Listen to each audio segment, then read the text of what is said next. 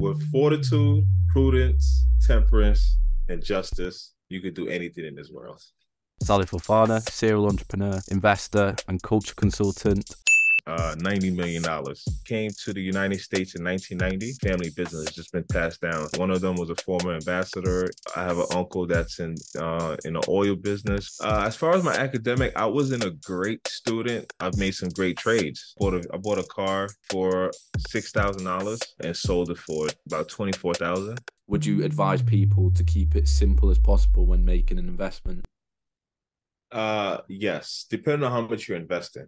I'm competing right now with LeBron James and Mark Zuckerberg. I would have made it to the NBA for sure. A lot of people will prosper if they position themselves well. The key thing about spending $100 billion, to have a strategy, and stick to that strategy, and have discipline and stick to that discipline. Thank you everyone for joining us for another episode of the CEO Journey podcast, where we talk about all things business and entrepreneurship.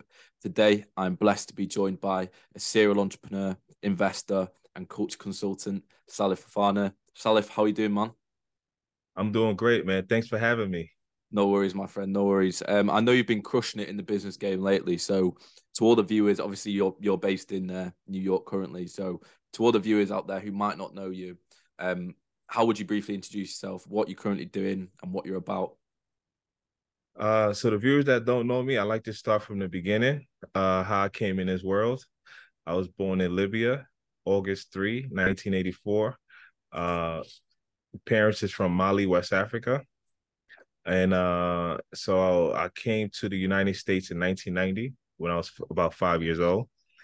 And I started from first grade up until now. I've been in the United States. So we're in 2023.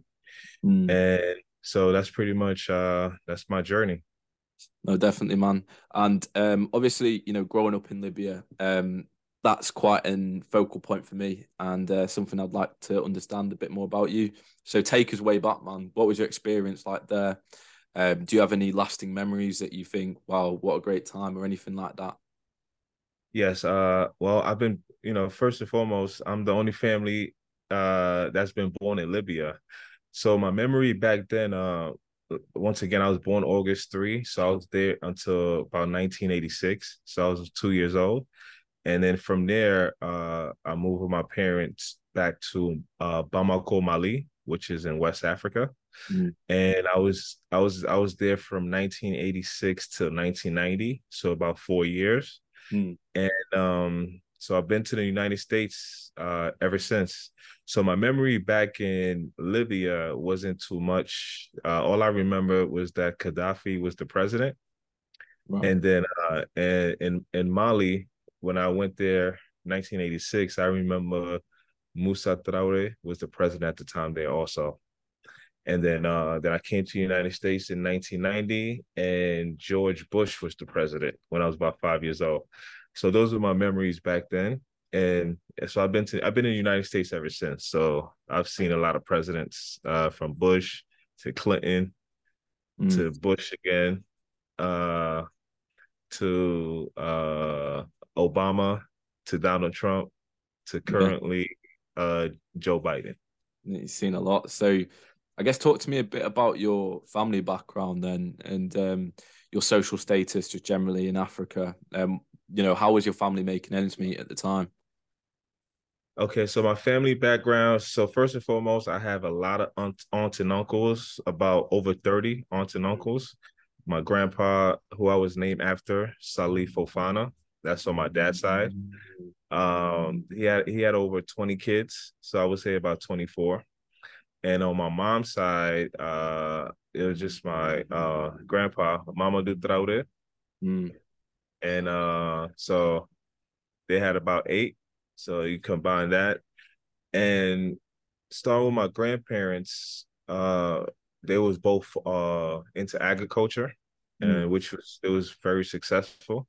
And they own a lot of acres, over a few hundred acres. Wow. In Bamako. And so entrepreneurship, I would say started with them, even with my great grandfathers also. And because it's pretty much been family business, it's just been passed down as tradition. Mm. And then with my uncles, there's different diversity, especially with my aunts too. So I have uncles that's in politics, who's one of them was a former ambassador in agriculture. Mm. I have an uncle that's in the oil business, crude oil business. Mm. Uncles into different type of financial investments, and some that work in corporate, some that work regular jobs. And so the background is pretty much diverse, which also allowed me to, have that entrepreneurship spirit. Yeah, And definitely. also have a lot of cousins, of over 50 cousins. Yes. And so being part of a large family has its advantages. It pretty much the basic fundamental I could say it allow you to deal with different personalities. Mm. And my grandpa was my best friend, so he gave me a lot of wisdom and a lot of information with his plans and his vision.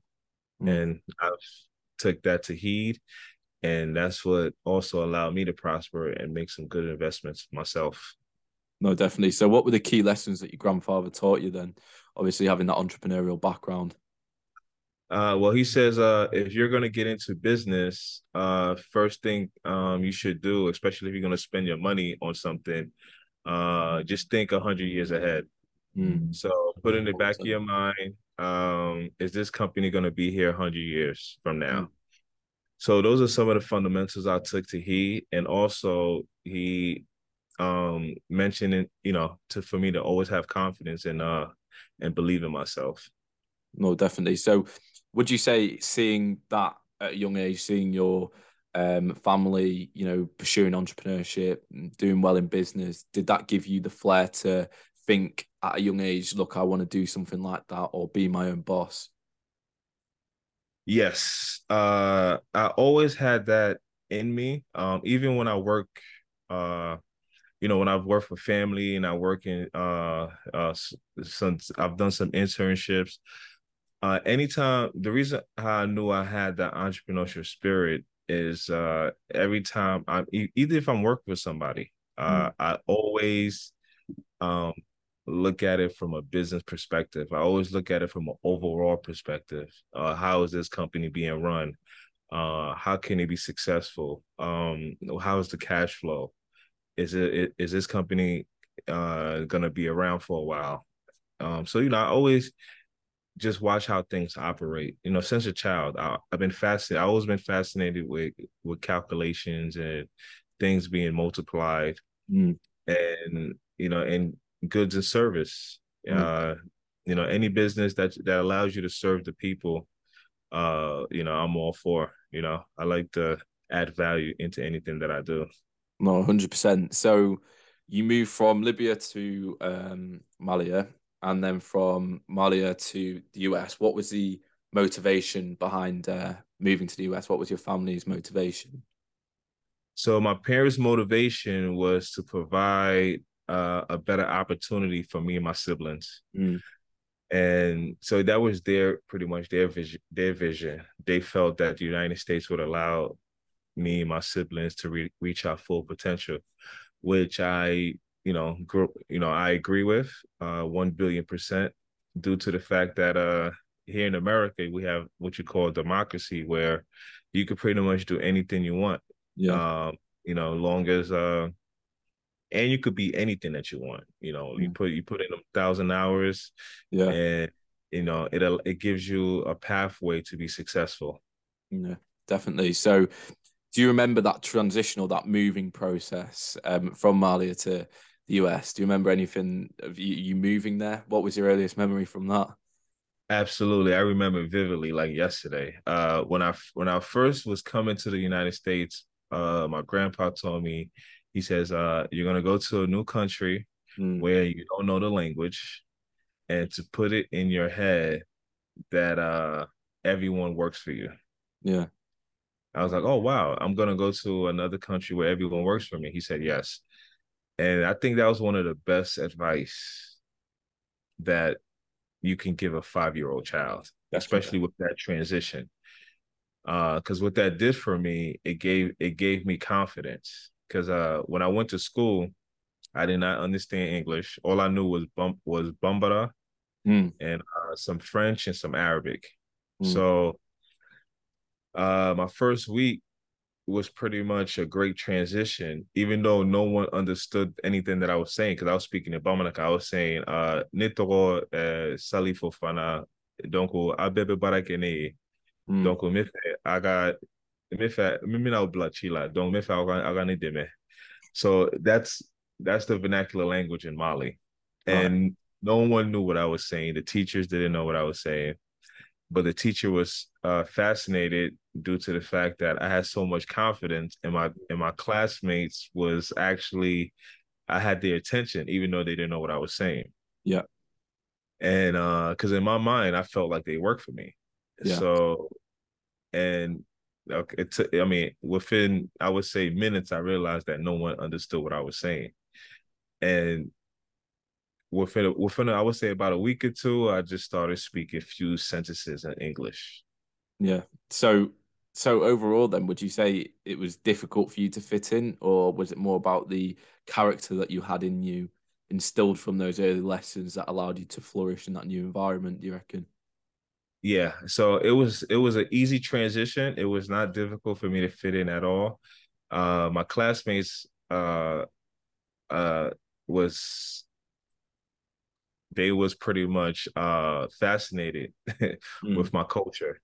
And since I'm a child, so I already so the reason why I was saying what my grandpa said was very powerful at the time is because he mentioned to me that everyone works for me, and I mm, believe, you know, and that belief, what that did for me was gave me confidence, yeah. and so it took the pride and ego away, and it allowed me to just um have no barriers. So the Yeah. trans so the transition ended up becoming very simple because I think my culture allowed me to flourish. No, definitely. So how did you do in school then, man? How was your school life? Did you progress well? Were you academic? What was the crack with that? As far as my academic, I wasn't a great student. I mean, of course, I had potential to be a straight A student. Mm, It's just that I was just, I did pretty much just enough mm, to pretty much graduate and pass because my focal point was more into interacting with other students. I mean, sometimes mm, I got distracted by having too many friends. Teachers as always mentioned to me that I have a lot of potential, that if I stay focused, that I'll be a straight A student. So I mean, I've had decent grades. It could have been better, mm, but I was very close with my teachers. From elementary to high school to college, mm. uh, all my teachers, they pretty much took time out to help me out. They had a lot of patience. No, definitely. So what is your perception of the education system? What is your standpoint on it? Because obviously we see a lot of entrepreneurs who like to push the narrative of, screw education, follow your dreams, all that. Some people might call it crap. What's your perception of the education having, gained a lot of useful stuff from it, essentially? So my thing with education is that one is very important due Mm, to the fact that it allow you to learn, and especially things that you don't know. And mm, it's a tool. If you use education correctly, it would benefit you in the future. Even if you're not a straight A student, just even being in an environment, dealing with different diversity, different cultures, uh, because in your home, it's pretty much you, your parents, and your siblings. That's about it. mm, But in a school, I would say that's like more of a neutral ground where you have kids coming from all walks of life, uh, different backgrounds. That's one factor. And then the other factor would be also teachers actually can teach you something if you apply yourself. I mean, the traditional methods may not be great, no. because everyone learn at a different pace. But education is very, very important. It's a tool. Even if you're an entrepreneur, if you want to be an entrepreneur, if you want to work with a company, Mm. uh, being in school allow you to develop some of those skills. No, definitely. So what I'm getting from that is the fact that, you know, the traditional methods of teaching someone academic studies may not be the best, but you have to look at it from a uh, broader mindset and try and, take all the other opportunities that come with education and all the other skills that you can develop, which is, an out of the box way of thinking about it, to be honest. So, you're in school. Did you have any dreams at that age? Any places or any aspirations of what you wanted to achieve later on in life? Absolutely. My dream is I mean, still to this day, to spend $100 billion. And I say that because in order to afford it, you Mm, have to be able to buy it twice.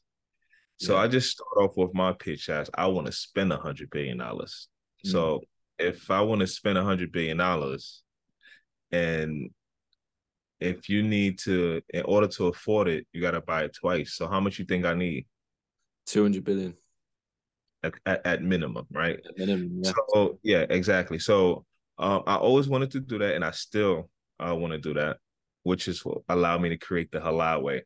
Yeah. Now, with school, what it does is it's it allows you to, I mean, if you know what you want to do in life and you pretty much have it all figured out, then school may not be for you, right? Mm, But if you don't know what you want to do with your life, you don't, and school would be a perfect place for you to develop those fundamental skills, yes. and with me, my dream is to spend, like I mentioned to you, $100 billion. And that's not because I just want to spend it. It's, to help develop a country. I want to Yeah. help with infrastructure. I want to allow people to be self-sufficient. And I think that would be my value in the world. So, as they say, leave the world a better place than you found it. And I also would like to thank, our ancestors, because what they did for us, for me and you and our generation, they allowed it to be easy for us compared to our parents' generation. Because we have so much access to so much information, Mm, but then also you have to know how to filter it. mm, And also simple fundamentals, like listening to understand instead of listening to reply. mm, You could be self-taught, but you also have to comprehend. yeah. You can know how to read, but you're gonna know how to apply. So those are the fundamentals I developed in school, but also is already embedded in me because my grandpa gave me those fundamental blueprints in the beginning. And as I got older, I pretty much just started putting it all together, and Yeah. it just became uh one transition. No, definitely. So you had those aspirations at school life, I guess, and then you go to university after school. What was your experience like at university? Did you go to a top university? Yeah. What was the crack? Yeah, so I went to a DC university. I mean, I could have went to a lot of different Ivy Leagues, but I went to a DC university, upstate New York. It's called Mohawk Valley. Okay. So I started my transition there, and that's one of the most, I'm thankful to be able to, to go to college. That's why I became a man, in the sense of living by myself, learning how to budget, and then being in college amplified my entrepreneurship spirit. It actually made me want to start a company, Mm, because then I realized that, okay, my parents is not here. What am I going to do with my life? And so quickly within, that's when I started applying myself and said, okay, how can I be self-sufficient, mm, and where can I add value? mm, So, and then, I learned things like the difference between a millionaire and a billionaire. Like, anyone could be a millionaire. yeah. You could work a regular 9 to 5 job, and, do some good accounting and save up your money. And within 10 to 20 years, you're probably accumulate $1 million. And, and a billionaire, adds value, and also makes people money. Mm, So I wanted to be that guy to add value and also allow people to be self-sufficient. no, 100%. Sorry, Salif. Did you have any side hustles going at the time? Any sparks of business flying about? Oh yes, I had a lot of businesses. Even to this day, I still have, a few different businesses. I just consolidated. So it was different businesses. It went from selling merchandise, from clothes to sneakers. It went from then I learned how to trade stocks. So, Yes. that was I still do that to this day. And I also intern at companies. um, I've worked at Harlem Children's Zone, Mm-hmm. which Jeffrey Canada. I mean, that's why I met Jeffrey Canada, George Caldoon, and Dr. Brazelton.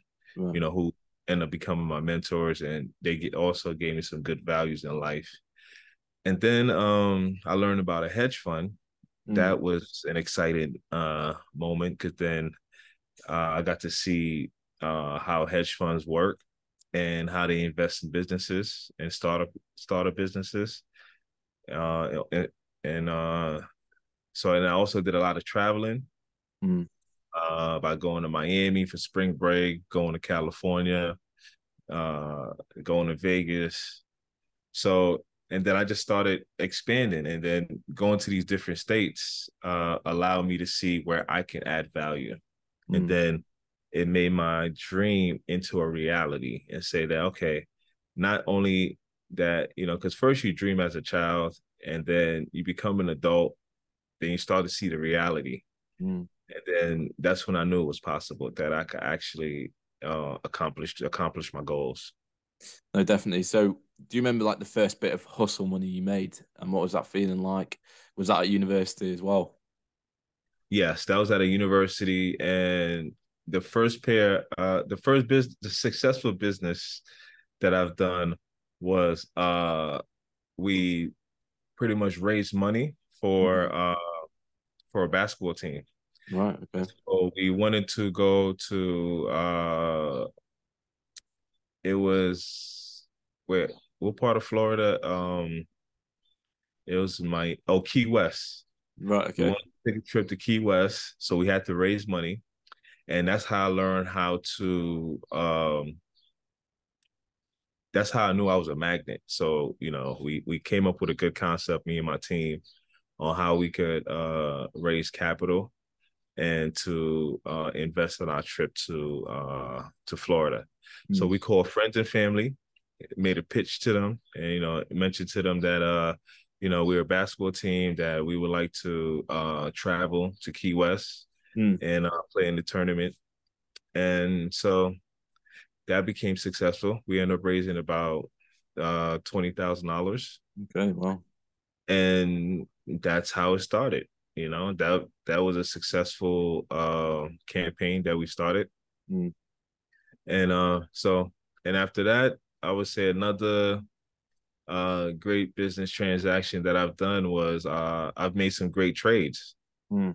Uh, in cars. So I bought a car for, I would say, $6,000, and I shipped it to Mali, and sold it for about a little over about 24,000. Wow. Okay. So, and that's when I knew, okay, this is I'm pretty good at this. Well, definitely. So that gave you the, I guess, a realization that it's possible, and it crushed basically the limiting beliefs that you probably had at the time about Yeah. making it. Mm. No, Well, definitely. not that I never actually had a limited belief. I had an ultimate belief. Like I believe Mm. myself so well. I mean, so much that I doing those small deals, which I've never done before. I mean, I've handled money before, but actually like just being able to take an idea Yeah. and take an idea and bring it to life, that was fascinating to me. No, definitely. You So, so would you say that the first bit of money you make, from business or hustle, How does that compare to, for example, making $1 million? Is it incomparable in terms of it being just such a sense of greatness and just happiness in yourself that you've actually done something properly legit here? Oh yes, for sure. So even when yes, when I because even making $1 million, that was even a great transition. Mm, Because if once I sold the car and made 20,000, I said, mm. okay, I could do this 10 times, Yeah, you yeah, know. yeah. And so it's just by finding demand, and then be able to supply the demand, so supply and demand, things you learn in school. So with me, what I was doing was when I took business courses, like Yeah. I changed my major 4 times. I went into college as an architect major, and then I changed it to business administration, and then from business I changed it to accounting, and Mm, then from accounting I end up finishing it with I changed it to media marketing management. That ended up being my right. final degree. So you know through my journey, then I realized that, okay, wow, like because most of all my friends had scholarships, to Mm, play basketball.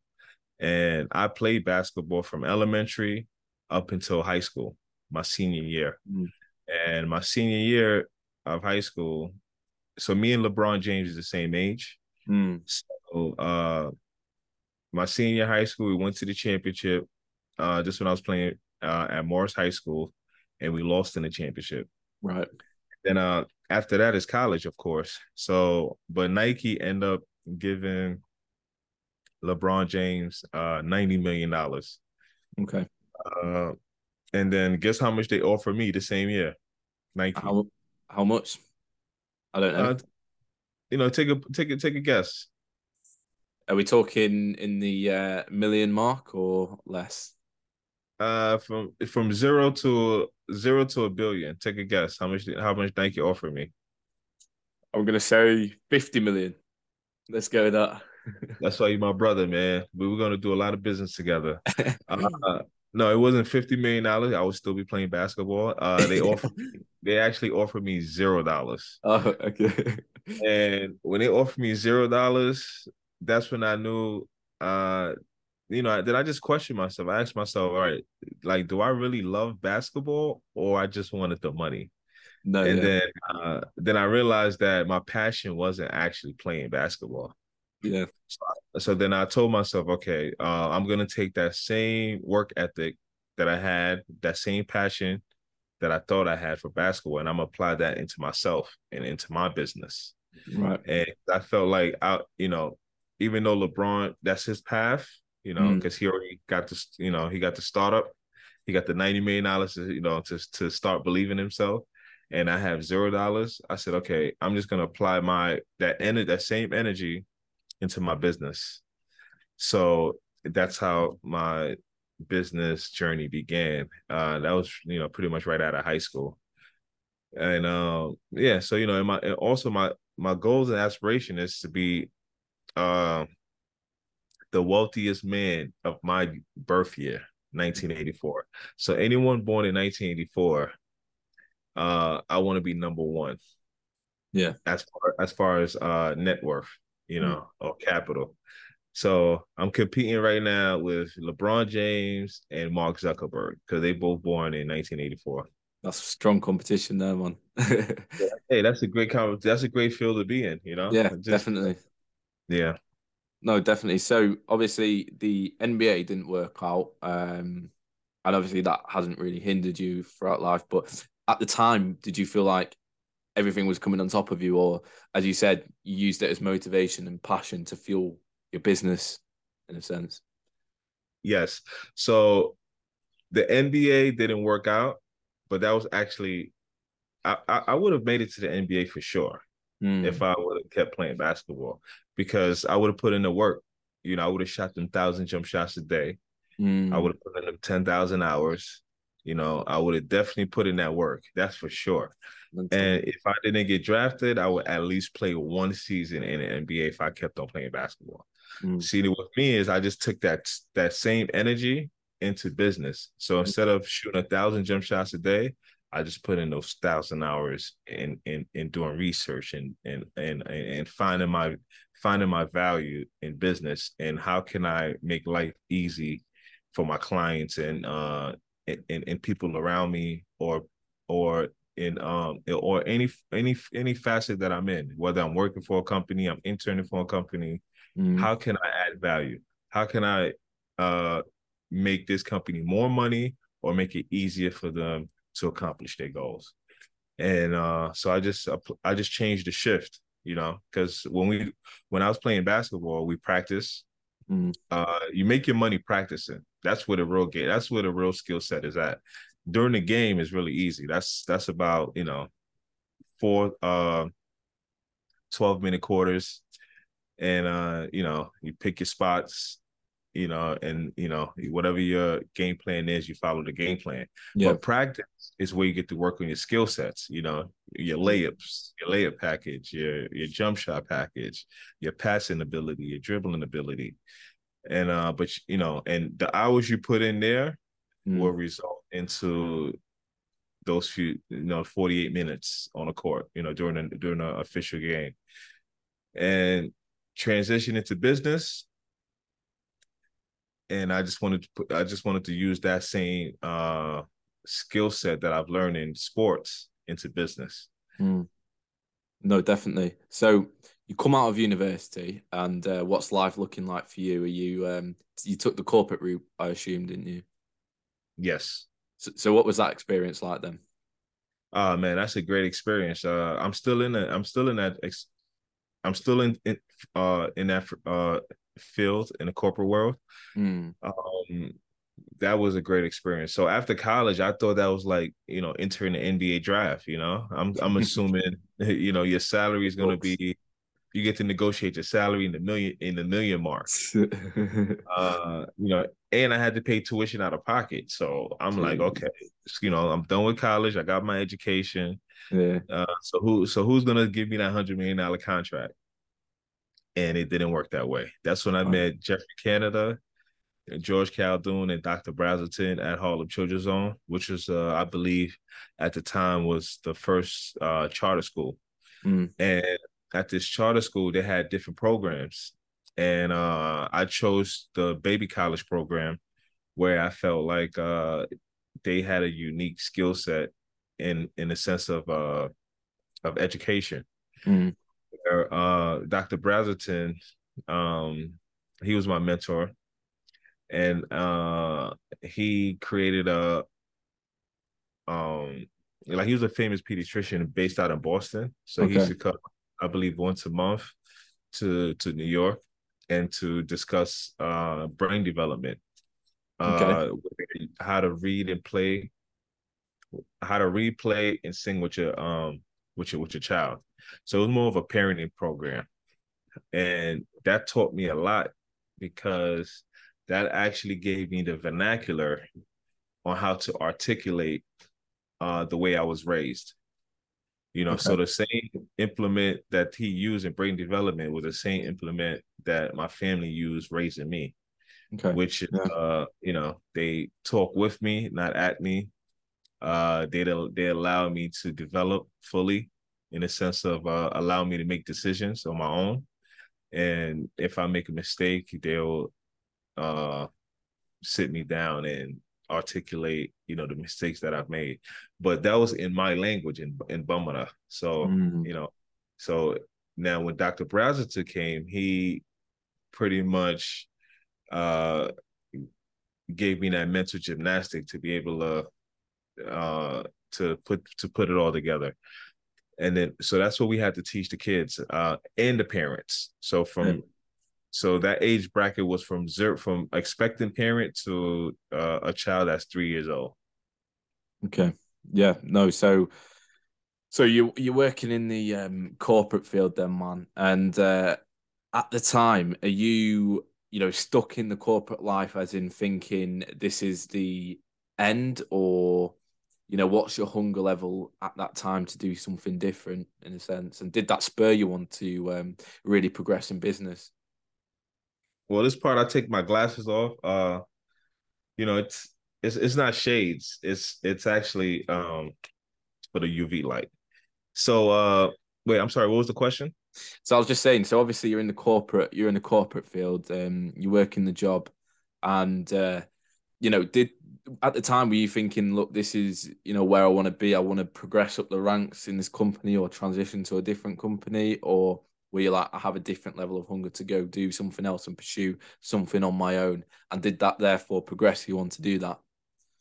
Yes, that was just a starting point for me Mm, because at that time, you have a cap space, okay? You have a salary, mm, and I was in education field, so I realized that I'm not gonna be able to accumulate billions of dollars, mm, working for this company, even though this company was making a lot of money.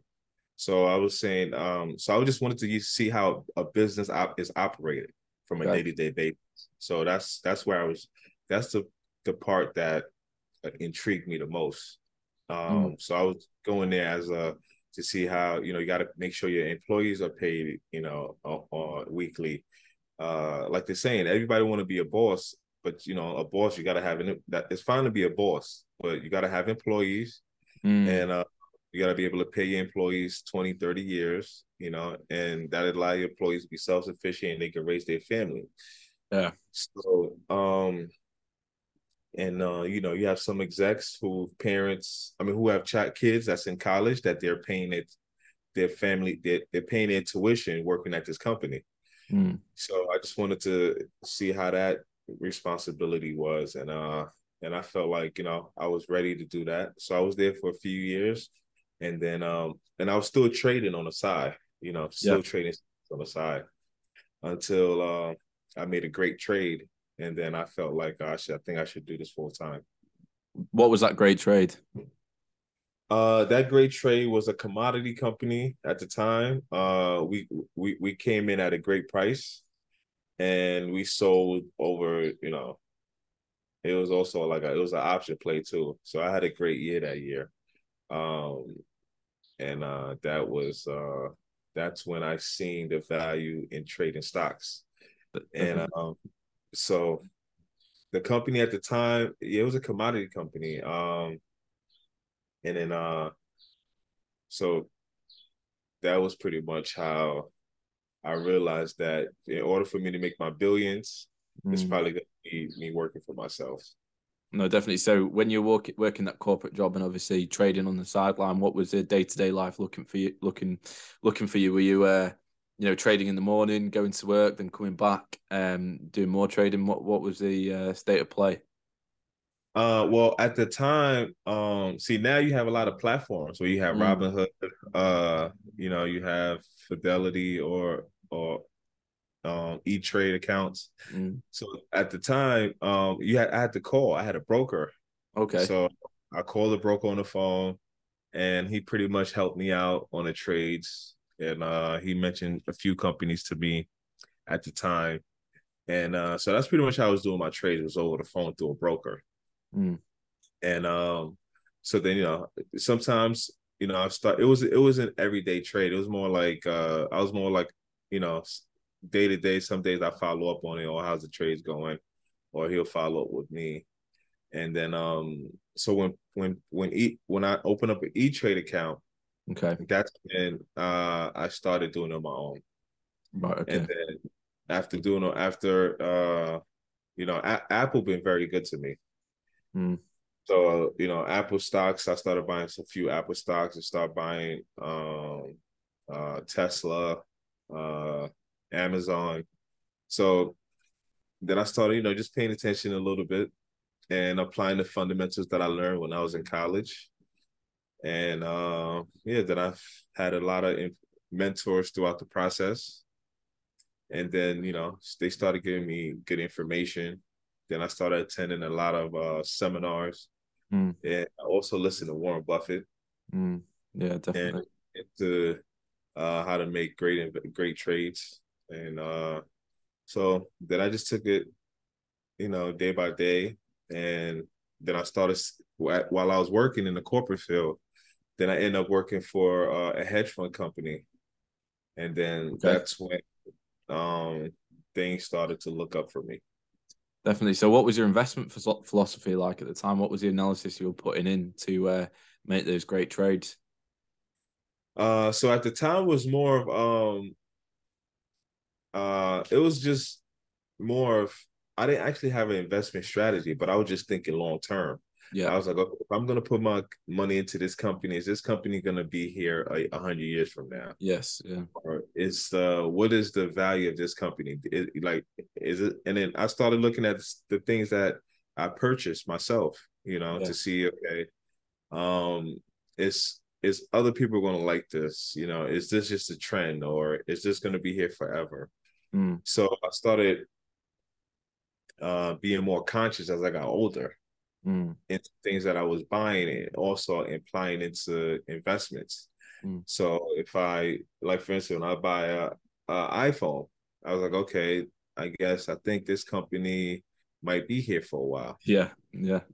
And because it's easy to go on the internet, it's easy to make a phone call. Mm. And so and even with Amazon, I started to say, okay, you can go online and you can order books, and you could pretty much get anything where you just off of a click of a button, you can get any material that you pretty much that you may need. Mm. So I say, okay, it might be some value into this because people are even when Facebook was first created, I kind of seen the value in Facebook because I was in college at the time, Mm. and you know, so with my peers, I have friends in different colleges, so we communicated through Facebook, and then Yeah. you get the girls, you talk to them online, and then Mm. I was like, wow, same age bracket. Uh, I could talk to them, you know, because some of them didn't have cell phones at the time, so online was like Facebook was a great place to meet or to even at least communicate. Definitely.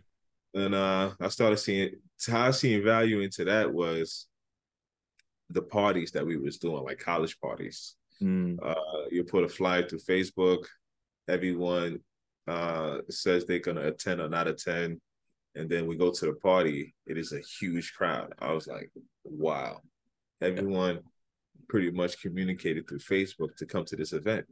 Yeah. And now we have people becoming president using Facebook, which is Yeah. impressive.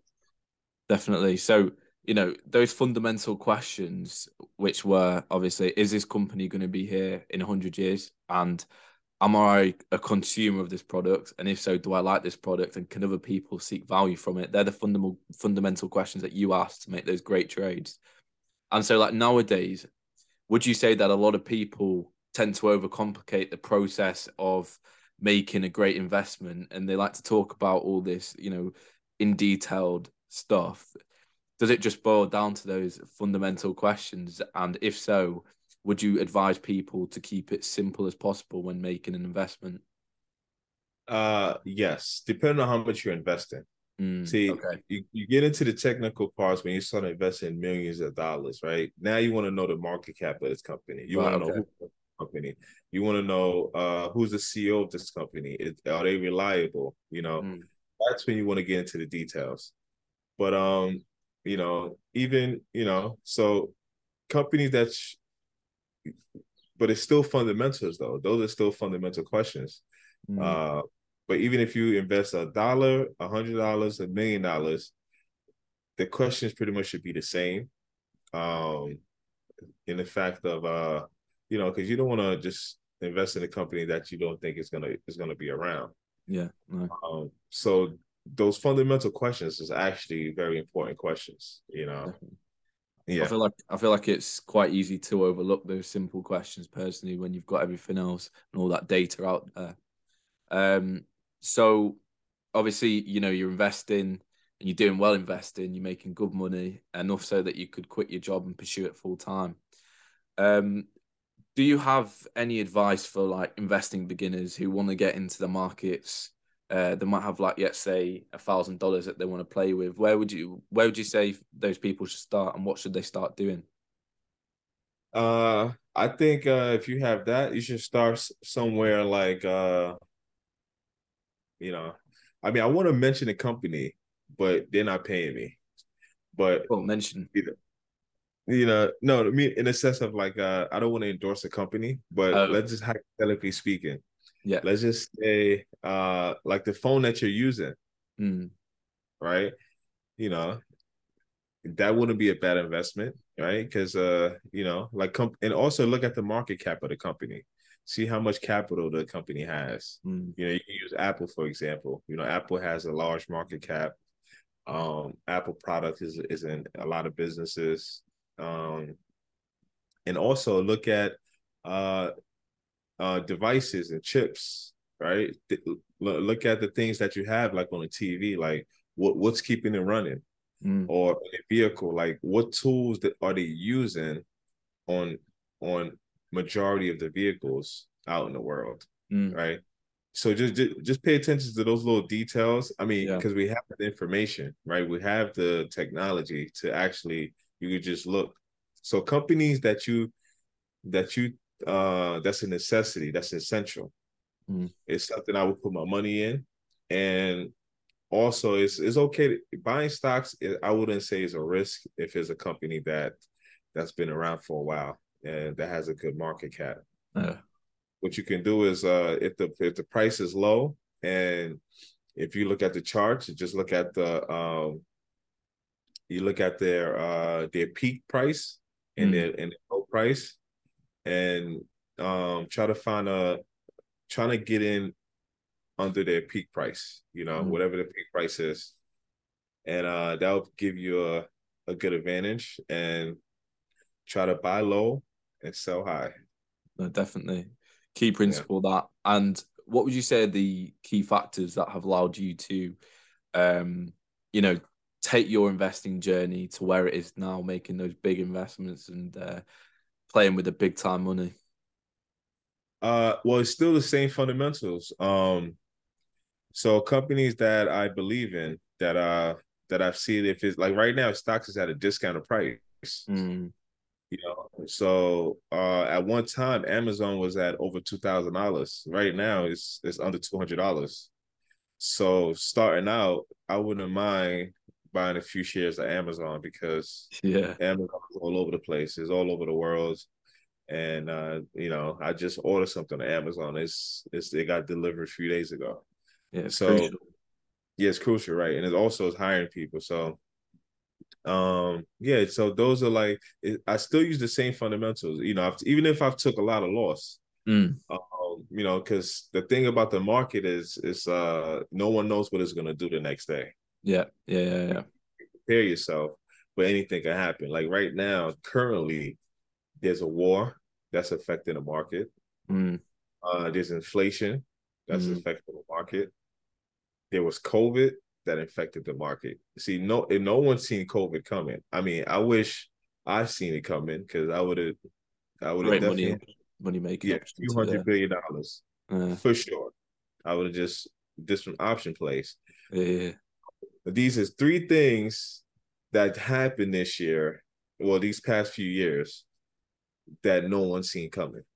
War, I mean, people talk about war every day, but mm, you didn't know actually somebody was going to actually, pull the trigger or yeah, pull it, mm, and declare war, unless the people that was involved. COVID, that just came, shut down the country. Everyone was yeah, on quarantine. I didn't see that coming. I don't know a lot of people that have seen that coming. no, Um, so those are and then inflation was impacted by that, and that's impacted the market now. yeah. So you have to be mindful of that. So but I think we're gonna overcoming this, especially this is a perfect time to get in the Mm. market. It's a perfect time because the things are at a discounted price. And if you can overcome this little bubble, a lot of people will prosper if they position themselves well.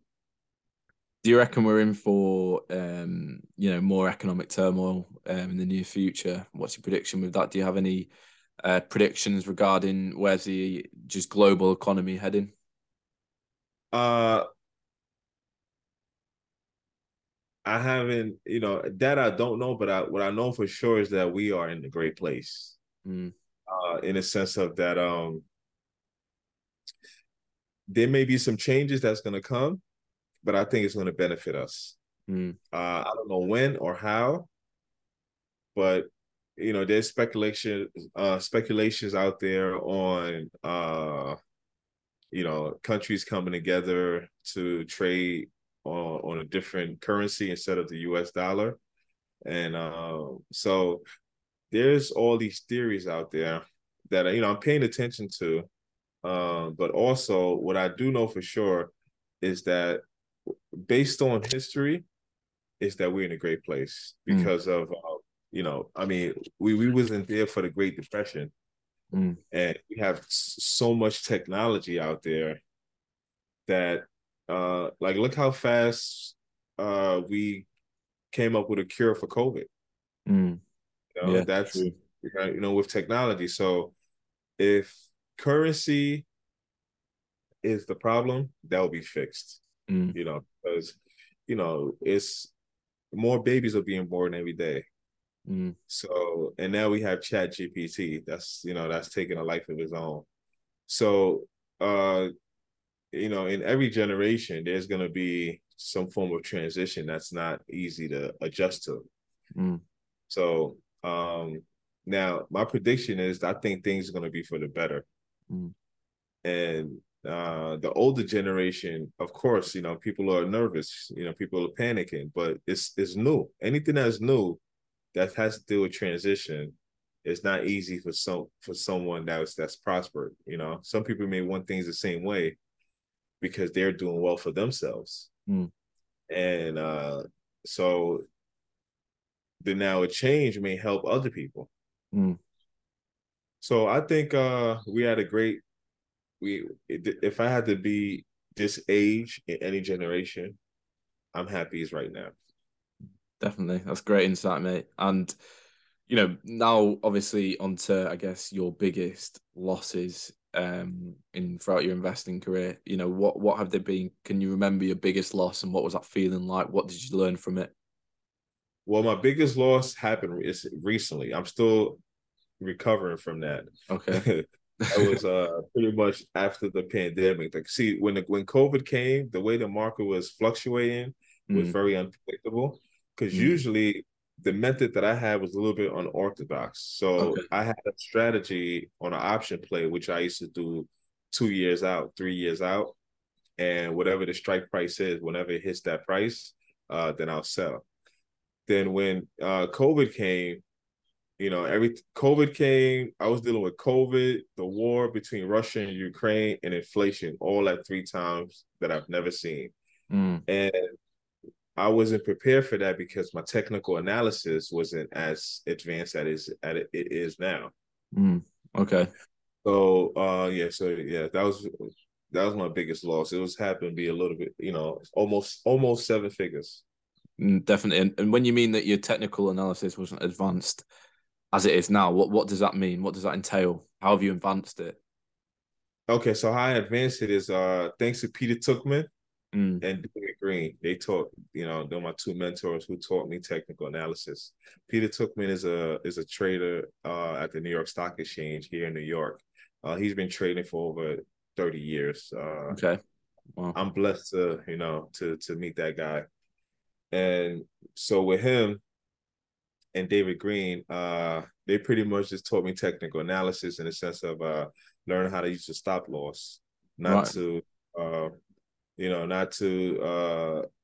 to have a strategy, and stick to that strategy and have discipline and stick to that discipline.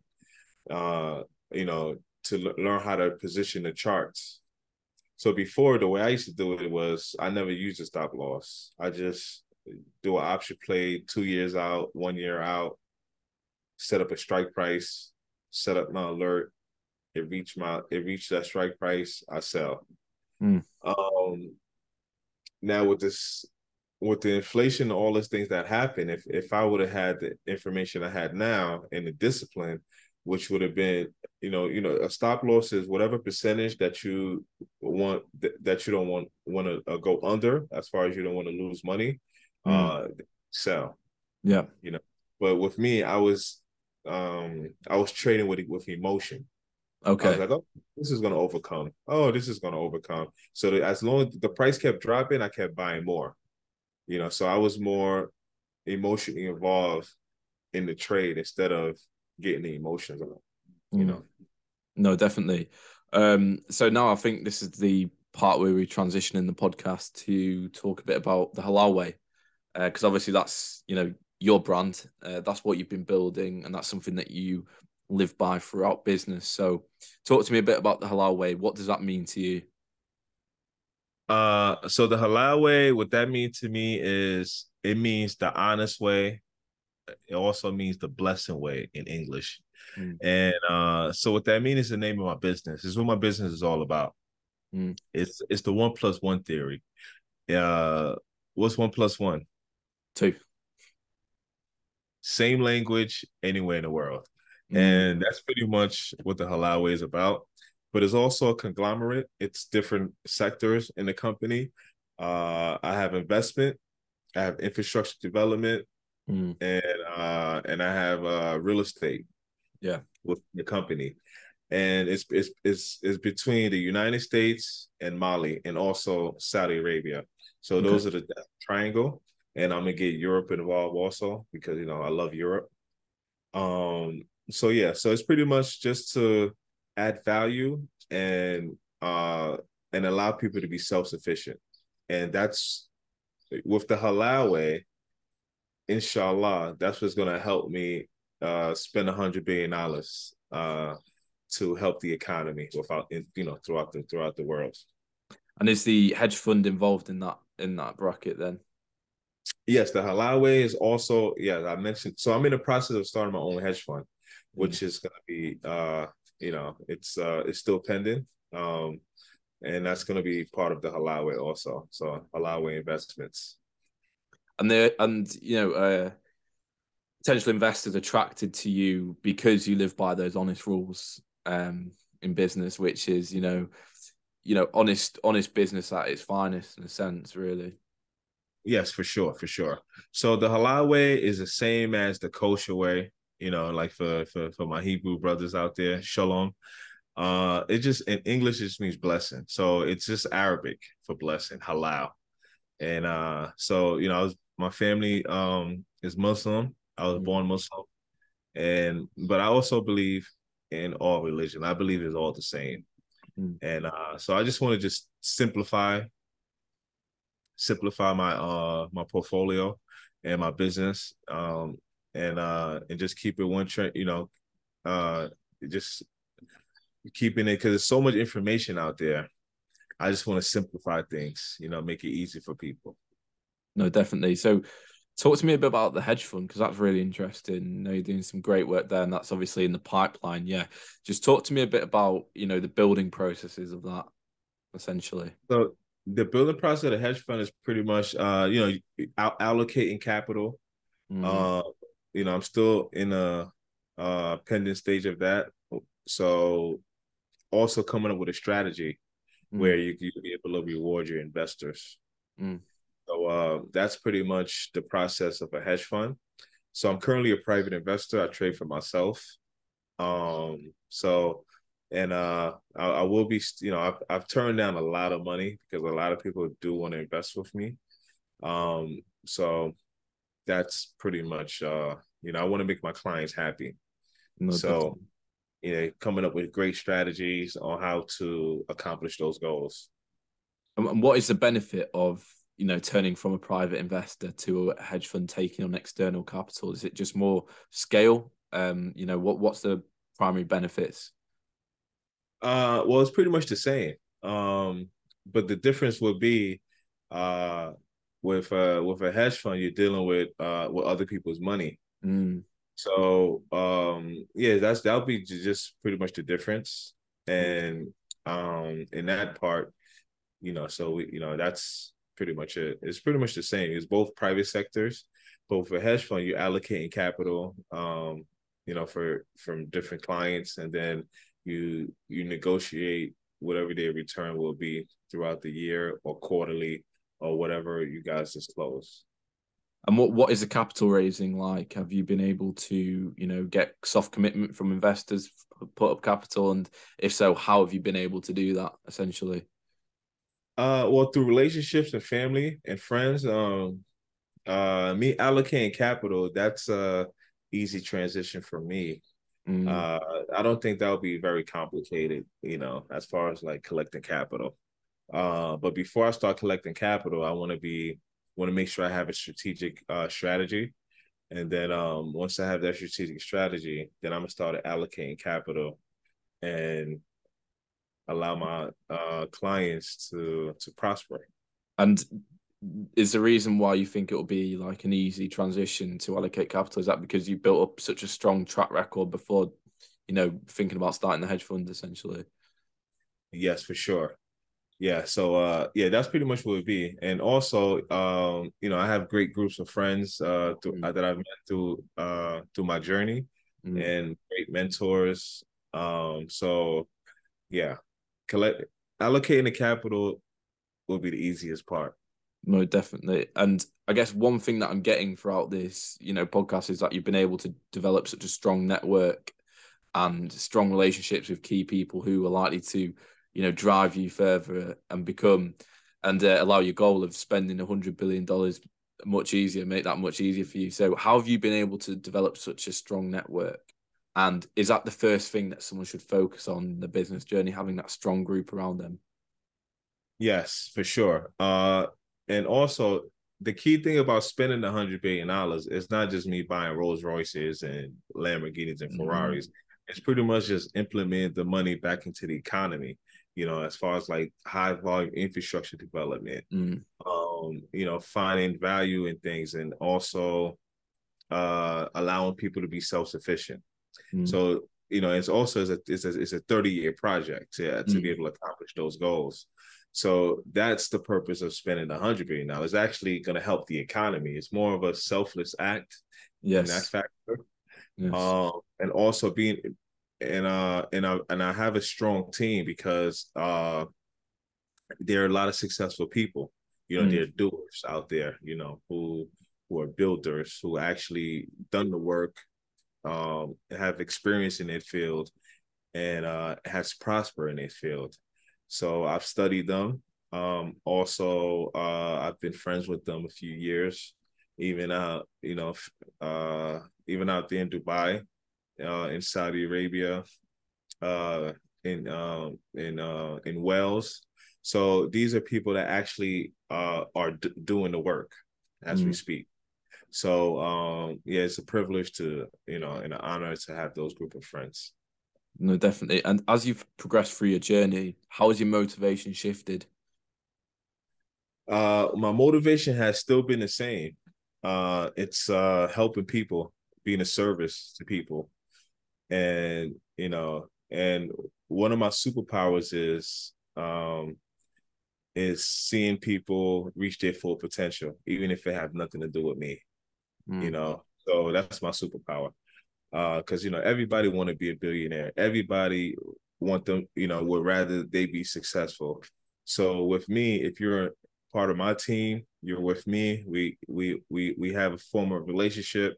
If I see that you can prosper in a mm, field better than I can, I will pass the information down to you. So in basketball terms, whoever's closest to the basket, you pass the ball to so they can mm. make the layup. And a layup is the easiest basket to score in a basketball game. Yeah, He did definitely. the dunk. Because the dunk you got to jump and then you got to hold the rim. It could cut your fingers or something. But a layup, you just got to hit the backboard. Ball goes right on in. And so I use the same tactics in business. So if I see something that you're good at, like for instance, someone is looking to give a podcaster $20 million, and I'm not a podcaster. You're the podcaster. I'm like, okay, I have a friend here who podcasts. The $20 million, he might be able to use that. It might help him out better than it could help me because I don't have a podcast. Mm. So those are the advantages. That's my superpower. No, definitely, definitely. And another interesting topic I want to get onto actually, because I obviously saw you on the Escape the Matrix podcast. Amazing Yeah. episode that you filmed with them. Banging episode. And on that show, you had a pretty, strong view on relationships. You're probably looking to start a family later on in the line. So what would you say is the benefit of getting into a relationship if you're someone in business? Because a lot of people will turn around and say, look, it could just be a massive distraction. How are you able to harness that to reach your full potential in a sense? Well, for me, I believe it's my opinion for a man to reach his full potential.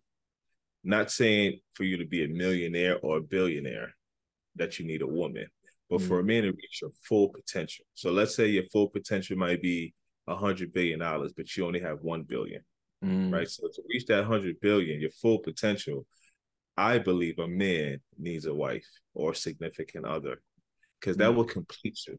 mm, That will allow you to focus on your goals and your task at hand, and also it'll give you that balance mm, for you to reach your full potential. So that's what I mean by that. As far as for a man to reach his full potential, he need a significant other. mm, Or a woman. For a woman to reach her full potential, she might need a significant man, a husband, like a protector, like a life partner. Because you can't do it by yourself. no. You need a significant other to be able to take it to the next level, right? Because in order to produce, a man and a woman must come together. Yeah. You know, No, so definitely. that's what I mean by that. As far as reaching your full potential, and so that's those are some of the strategies that I believed in, and and I've also from my own experience, I've seen that having a significant other would just allow you to just focus on the task that you have at hand, or Mm, you might, or someone that's because it has to be someone that you can trust that can balance you. It can't just be anybody. no, And a definitely. person, and a person that it is, only person that can know would be you, Yeah. because then you will feel like they're making your life easier. Easy, yeah. 100%. They're not making it toxic. So you as an individual will be able to know that. So Mm, no one can actually do that for you. That's something that that you will have to find yourself, and then you'll have to ask yourself, "Oh wow, she completes me." mm, She's I can see that I can see the value in her. You know, I mean, it's not everyone, mm. but there is that one person that's for everyone. I mean, that everyone has that one person that's uniquely tailor made for them. No, definitely. And it's also that added motivation in a sense as well, especially if you're looking at starting a family and if you're looking at it from a legacy standpoint, those are, people who are going to carry your legacy forward when you're not there. So it's just that added motivation to strive further and further. And I don't know if you agree with that, man. Yes, for sure. And also, look, even think about starting a family. You got to put in your mind just simple things like that baby has to eat forever, Mm, mm, mm, right? If you have a child, the child has to eat.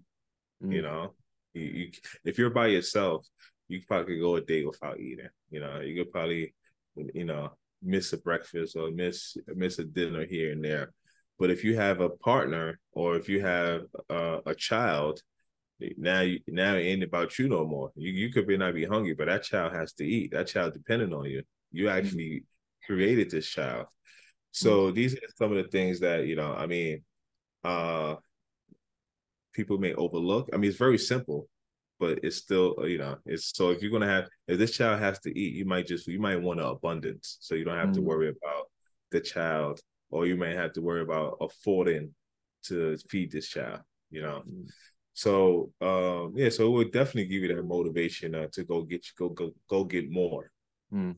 To wake up in, because every day now you have to actually wake up with a purpose. Definitely, If definitely. you have a child in your house, or if a child has to go to school, change your clothes, picking up the child, you know what I'm saying? So, and now, and also want to have a, you also may want to leave something for the child, Mm. because you created this innocent human being that did not ask to be here on this earth, but is now here on your behalf.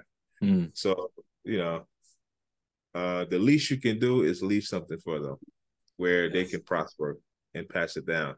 And that's how legacies are born, you that's know? amazing. That's amazing. So, in let's say 20 years to wrap up this podcast, let's say, a good question to end off. What do you want to be remembered for, Salif? Let's say you've got a family, you're retiring, you don't have much work and you're looking back at your life. What do you want to be remembered for? What do you want people to think of you as being about? I want to be remembered for the man that created the halal way, the man Mm, that says, that allow people to be self-sufficient, that provide, that was a server that helped people reach mm, their full potential. Um, so I just want to be, uh, and also wherever you see the halal way out in the parts of your world, that was something that Salif had something to do.